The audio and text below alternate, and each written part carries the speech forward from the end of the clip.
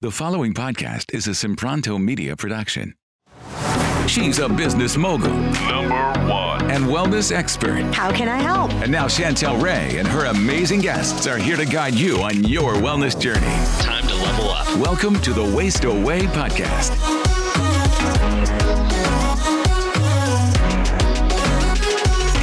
Check out this quick snippet from the Fasting Reset Summit, and to claim your free ticket, go to fastingresetsummit.com. Let's listen in. Hey guys, I'm super excited to introduce our next guest. It is Jen Stevens, and she's going to be talking all about intermittent fasting, and she is just the intermittent fasting wizard. She has an intermittent fasting podcast. She's got so many other things. Jen, tell us all the things that you're doing with intermittent fasting and how long you've personally been doing IF.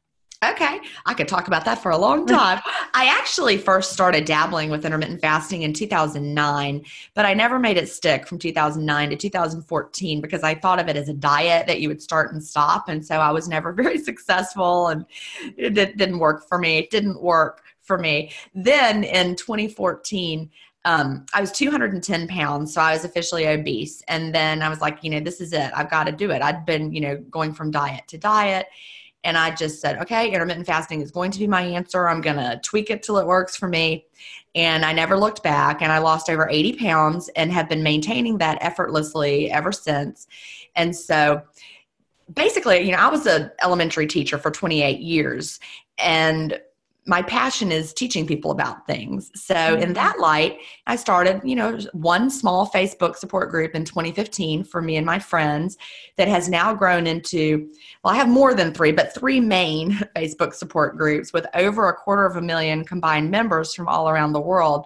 And, having the support community led me to write my first book, Delay, Don't Deny, Living an Intermittent Fasting Lifestyle, which has been a #1 bestseller in the weight loss category on Amazon. And then I also had the opportunity to co-host a podcast with Melanie Avalon, the Intermittent Fasting Podcast, which we started in mid-2017. And we've been producing a weekly episode ever since. And then last year, in 2018, I started my own solo podcast, Intermittent Fasting Stories. And every week I talk to an intermittent faster from around the world who shares how intermittent fasting has impacted their lives or their life. So, I'm pretty much intermittent fasting 24/7 because Awesome. Facebook never sleeps. So yes, so podcasts, books, and I have a new book coming out in 2020 called Fast, Feast, Repeat.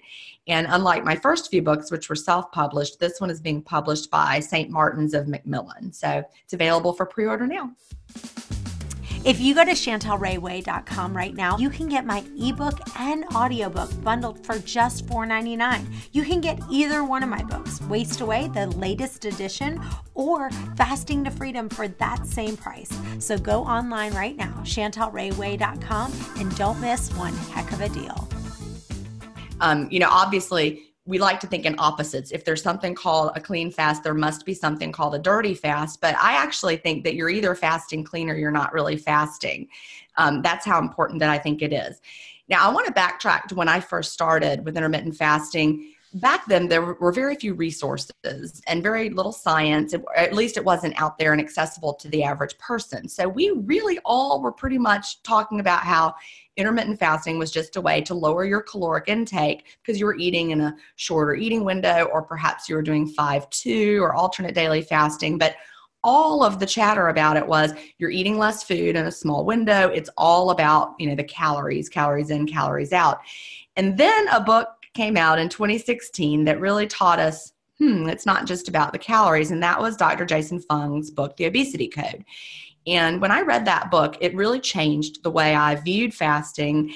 And we understood that fasting was so much more than just because you were eating less food. It's got a lot of metabolic and hormonal effects. But in order to access the effect, the positive benefits that you're looking for, you need to make sure that you're actually fasting. So I like to think of it, with three things that we're trying to accomplish during the fast.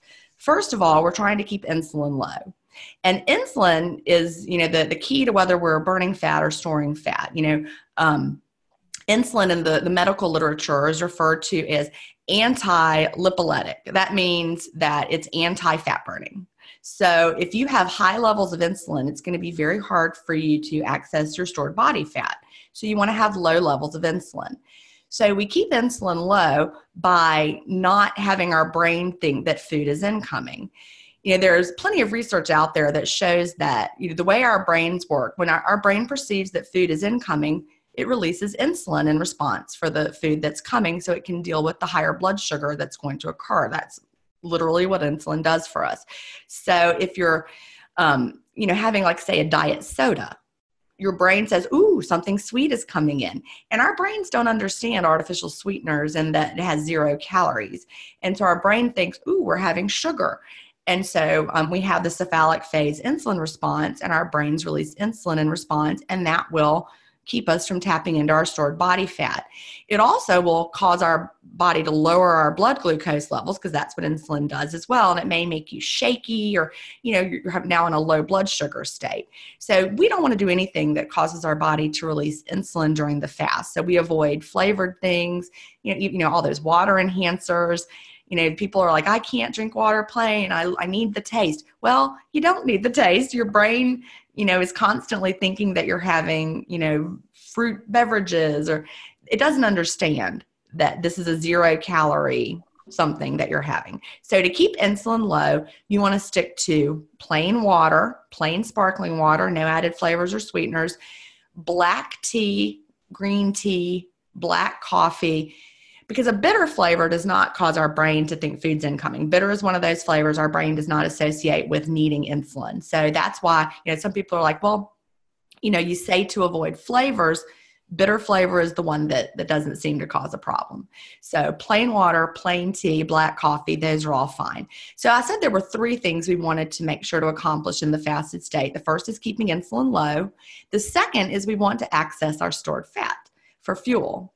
And so we avoid ingesting external energy sources during the fast. There's a very famous coffee concoction that a lot of people like to talk about including during the fast, that includes things such as MCT oil or, cream or butter.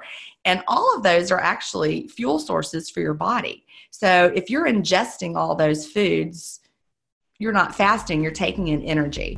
This is just a snippet of one of the presentations you'll hear in our Fasting Reset Summit. This is a 4-day virtual event where you can hear from over 30 world-class experts, leaders, and doctors talking about the healing powers of fasting. This is a way that you can discover the secrets to a healthier lifestyle by just practicing fasting. You can claim your free ticket right now at fastingresetsummit.com.